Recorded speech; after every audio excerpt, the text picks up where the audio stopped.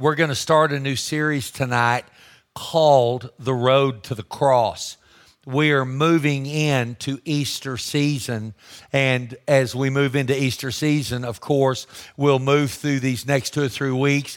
It'll be Palm Sunday, and then that's called Holy Week, which is from Palm Sunday until the death, burial, and the resurrection of the Lord Jesus Christ. So I wanted to take the next 3 weeks before Easter and talk to you some about what Jesus went through, what he endured for us. Now, the first thing I want you to know is this is not going to be in chronological order. And what that means is we're not going to follow the story in the order that it happened. That's what chronological order is. I'm going to show you, the story, of course, is massive and there's a lot to it, but I'm going to pick out some things that I want to show you. And you probably already know this, but you know the Bible is not written in chronological order.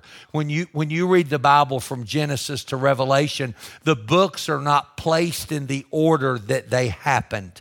Okay, that's what chronological order is. The Bible is grouped together by themes. Okay, that's how the Bible is written. And so when you read a certain section of the Bible, the Spirit of God is bringing a theme to you. Now, if you're interested and you're curious, you can Google chronological Bible, and it will pull up a list of the books of the Bible, and it will place them in order of timeline. And it's very interesting to look at it. It'd be a fun way to read the Bible. So if you're interested in that or curious with it, just look up chronological Bible, and it'll pull up the order of the books that are in order. I looked at it the other day, and I was very fascinated because there's just a few chapters in Genesis, and then the next book is the book of Job. So it's interesting to look at it. So I just wanted to let you know we're not going to be going through it in order. Now, we're going to start tonight in the book of John, and I want to tell you a couple of things about the book of John. The book of John represents Jesus as God. Okay, each one of the Gospels give a different side of who Jesus is. And the book of John represents Jesus as God. And John chapter 1, verse 1 starts with that. And I'm going to read you that verse in just a minute. But let me tell you a couple of things about the book of John. If you have never read your Bible in your life, you should read the book of John. If you were going to ask me, hey, Pastor, I've never read my Bible, where should I start? I would tell you, read the book of John. If you read your Bible every day, and you've read it every day for years, you should take time in the next couple of months and read the book of John. Here's what John does. He gives you a picture of who Jesus is, who he really is, what his heart is for you and I. And it's an amazing, eye-opening book to read the book of John. And I want to say this, and I want you to know where I'm coming from. You know, a lot of times in church or in religion, you can hear people say different things about God or different things about Jesus. And one of the wisest things you'll ever do is not listen to what somebody else says about God, but you go to the Bible and you find out for yourself what God is about. If I were to say something about Ashley's life, or I were to say something about Brian's life, and I said, well, you know, Brian's done this or Brian's done that. Well, now, first off, the Bible calls that gossip, and it says you shouldn't do that. But if you were smart, you'd go to Brian and say, hey, Pastor Rusty said that you did this or you did that. You're smart to go to the source, right? Okay, it's the very same way with the Word of God. Don't let somebody tell you who they think God is. Now, and I'm not mean that. I don't mean that in a mean or hateful way. But go to the source. So when you read the book of John, you're going to find out who Jesus is, and I'm telling you, it'll change you. The book of John will change you if you've never read it. If you've never read the Bible, read the book of John. If you read the Bible all the time, take time to read the book of John. Now, I don't know the exact number of days. There's 21 chapters. If you read a chapter a day, it'd take you a little less than a month, take 21 days to read the book of John. What if, just for the rest of March, April, and May, you begin to read the book of John? And what if you read one chapter a day up until June 1st, well, you'd probably read through the book of John maybe 3 times. And I guarantee you'll grow spiritually. I guarantee you it'll draw you closer to God, and it'll give you a more intimate understanding of who Jesus is. Now, I'm not asking you to stop doing what else you're doing, but I just wanted to encourage you to not be afraid to add it in. The book of John starts before creation happens. Okay, what do we know about the Bible? How does Genesis start? In the beginning. That's the first three words. In the beginning, God created the heavens and the earth. And then it goes on, and over the next 6 days, it talks about all the things that God does, and that's our beginning, if you will. Okay, John begins before creation. Now think about that for a minute. Before there was a heaven, before there was an earth, before there was an ocean, before there was any animals, any birds, any reptiles, before anything that we know, before there were stars, before there was a universe, before everything, before all the things that we're familiar with, what does the Bible say? It says that the world was dark without form and void. That's where John begins. It begins before creation. And we're going to read tonight out of John chapter 1. We're going to start with verse 1, and I'm going to read through 4 verses. Listen to what it says. It says, in the beginning was the Word. Now, the word, that sounds weird. The word is a reference to Jesus. The Bible calls Jesus the living Word. So listen to it. In the beginning was the Word, or Jesus, and the Word, or Jesus, was with God. Now, we understand that there's a Trinity. There's God the Father, God the Son, and God the Holy Spirit. And the Bible says they're 3 in 1, and the Bible says that it's a mystery. Listen, I don't understand the Trinity, and neither do you, and I'm perfectly fine and okay with that. Listen, if God was small enough that we could understand everything about Him, He wouldn't be God. Right? If there weren't parts of God that were a mystery, and I love mysteries. You know, one of my favorite shows to watch on TV is Dateline. Do y'all watch Dateline sometimes? Oh, I can't sleep after I watch some of those. And you know, people plot to kill their spouse and they murder them and hide their body and you know, and I'm like, oh my gosh, what's going to happen? And are they going to catch them? And I love watching those. And then at the end, you know, they'll catch them and they go to prison. And I think, why didn't he just divorce her? How come he murdered her and threw her body in the ocean? I mean, and I'll talk about it for days. I'll ask Vicki, why do you think they did that? And Vicki's like, I don't know and I don't care. All right. So it's okay. I love a mystery. And so there's a mysterious part to God. In the beginning was the Word. The Word was with God, and the Word was God. Now, Jesus is with God, but Jesus also is God. This is before anything happens, before any creation. All these things, now he jumps into creation. All things were made through him, talking about Jesus, and without him, nothing was made that was made. In him, Jesus was life, and the life was the light of men. Now, I don't want to try to be too dramatic, but these verses are incredibly profound. They're incredibly profound, incredibly amazing. Now, let me just read it to you from start to finish. In the beginning was the Word. The Word was with God, and the Word was God. And he was in the beginning with God. All things were made through him, and without him nothing was made that was made. In him was life, and the life was the light of men. That's how the book of John starts. Talking about Jesus before creation and Jesus during creation. What are we talking about? The road to the cross.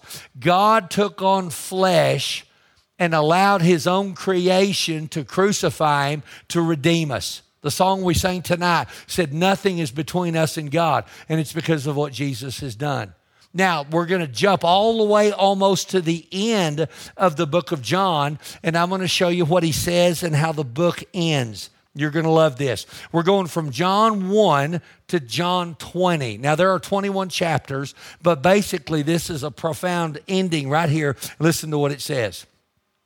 Truly, Jesus did many other signs in the presence of his disciples, which are not written in this book, talking about the Bible. But these are written that you may believe that Jesus is the Christ, the Son of God, and that believing you may have life in his name.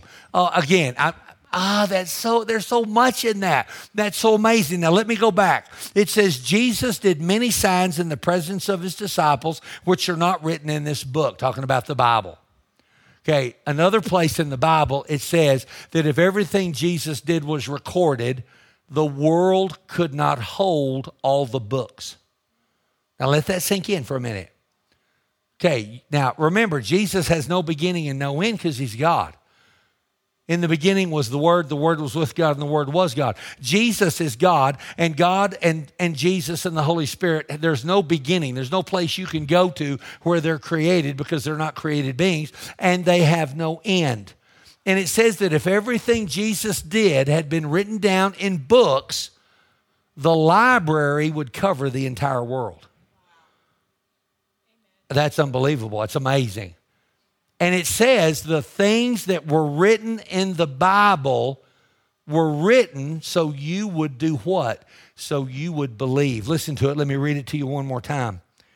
These things were written that you may believe that Jesus is the Christ, the Son of God, and that believing you would have life in his name. You know what the Bible was written for?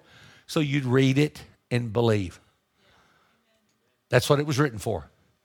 The Bible, I've said this before, right? The Bible's not a rule book, and there are rules in the Bible. There are, okay? The Bible, to me, is a book of promises. It's a love letter from a loving Father who loves you, and it's filled with stories about Jesus Christ. Jesus is in every book of the Bible. That's something else you can Google that's really cool. If you have time, you ought to Google Jesus in every book of the Bible. And it'll show you examples of how there's references from Genesis to Revelation in every book of the Bible. It's called the red thread. That red thread runs all through the Bible from beginning to end, and there's a picture of Jesus hidden in every book of the Bible. And it's amazing if you take time to look it up. It doesn't take hours and hours to do it. Just look up Jesus in every book of the Bible, and it will give you an example in every book of the Bible. Listen, the hero of the Bible is Jesus. Not Moses, not David, not Shadrach, Meshach, and Abednego, not the disciples. They're not the hero of the Bible. The hero of the Bible is the Lord Jesus Christ. And that Bible is written about the Lord Jesus Christ, and it was given to you by a loving Father. And here's his hope. His hope is you'll read it and believe. Wow. Isn't that amazing? Well, I wish God would speak to me. Read your Bible. I always think that when people say, man, I wish God would speak to me. He's speaking every day. Read the book. Now, he speaks other ways, and I don't have time to talk about all that tonight. That would be another sermon. But the most simplest, powerful thing as a believer you can do is read your Bible. If you'll read the book of John, just like I asked you to, you'll grow closer to God. You'll grow closer to Jesus. You'll stir your faith. You'll feed your faith. You'll starve your doubts, and you'll get stronger as a Christian simply by reading your Bible. Listen, this is the truth. You cannot be a strong Christian apart from the Bible. You can't. You can't be a strong Christian apart from church. We're the body. We're brothers and sisters. We have the same Father. The Bible says the same blood flows through every man. It doesn't matter what color his skin is. You cannot be a thriving, growing Christian without reading your Bible, without being in church. You just can't. When I was young, I loved cars. And I still like cars, but when I was young, I loved cars. And I loved working on cars. And, I had an old car. And my first car was a 64 Impala. And it had a 283 two-barrel with a 3-speed. I called it a 3 in the tree, and had a clutch. And, oh, man, I loved that car. I washed it. I polished it. I mean, that was the coolest car. And I would work on it. And I did some dumb stuff to it that I shouldn't have done.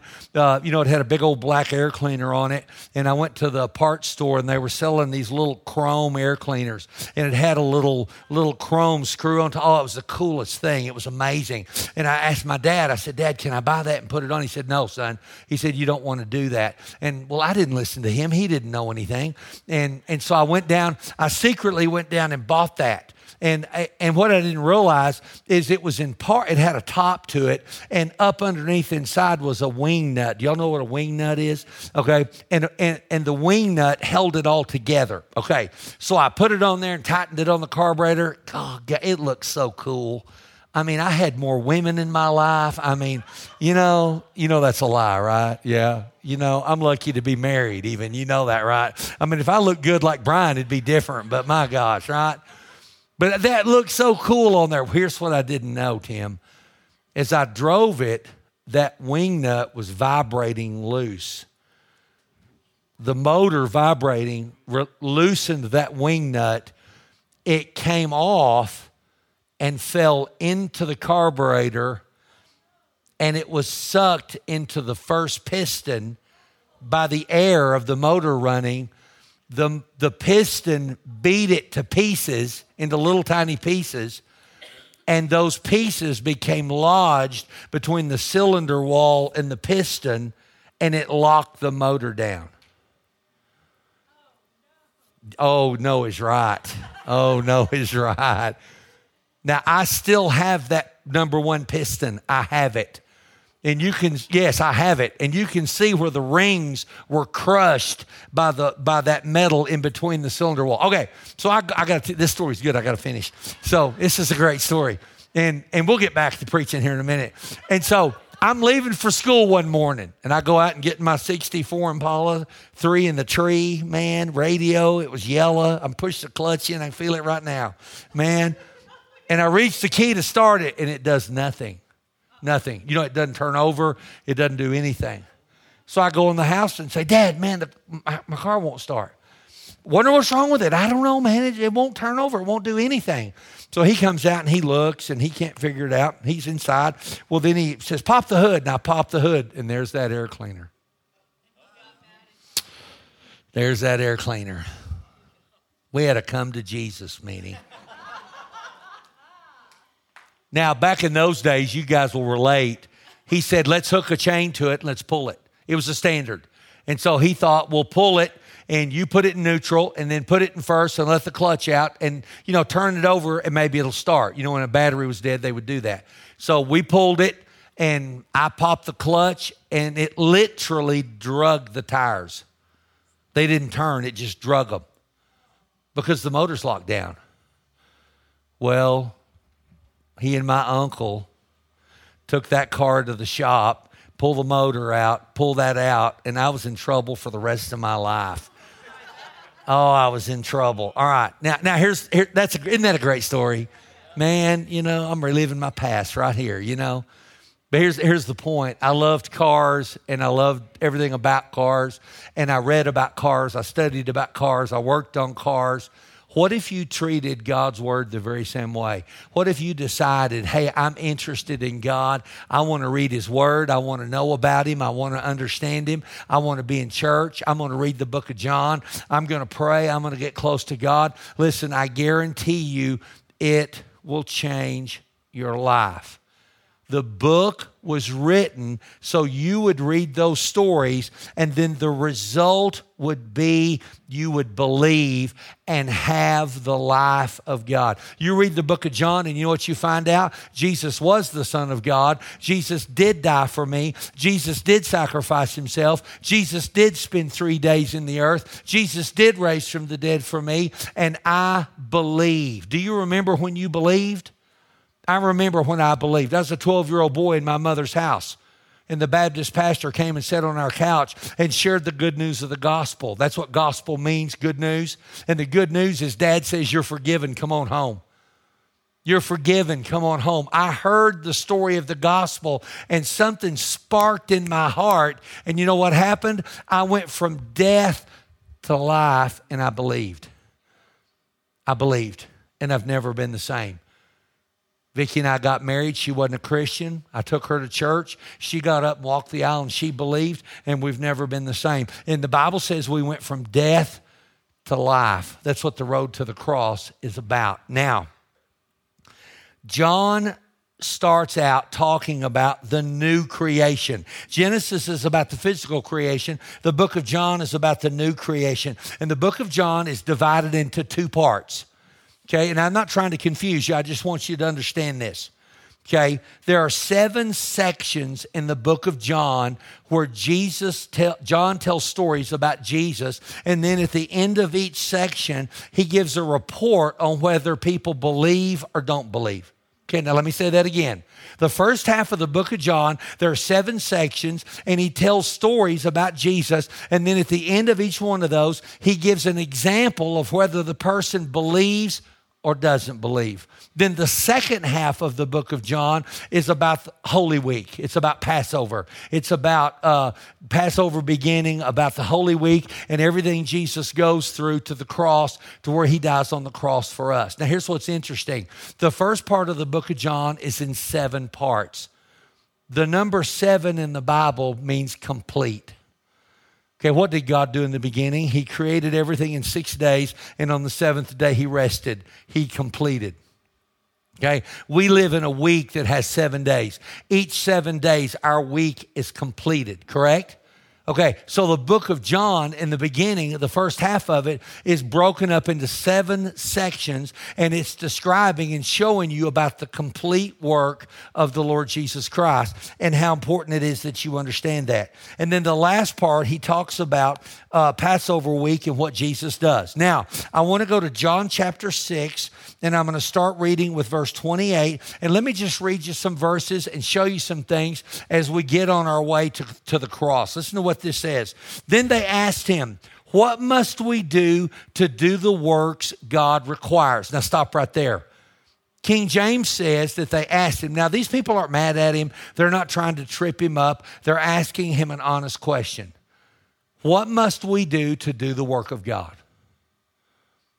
What must we do to do the work of God? Now, let's just imagine something tonight. Imagine that Jesus is here with us, and you could sit down with him and ask him a question.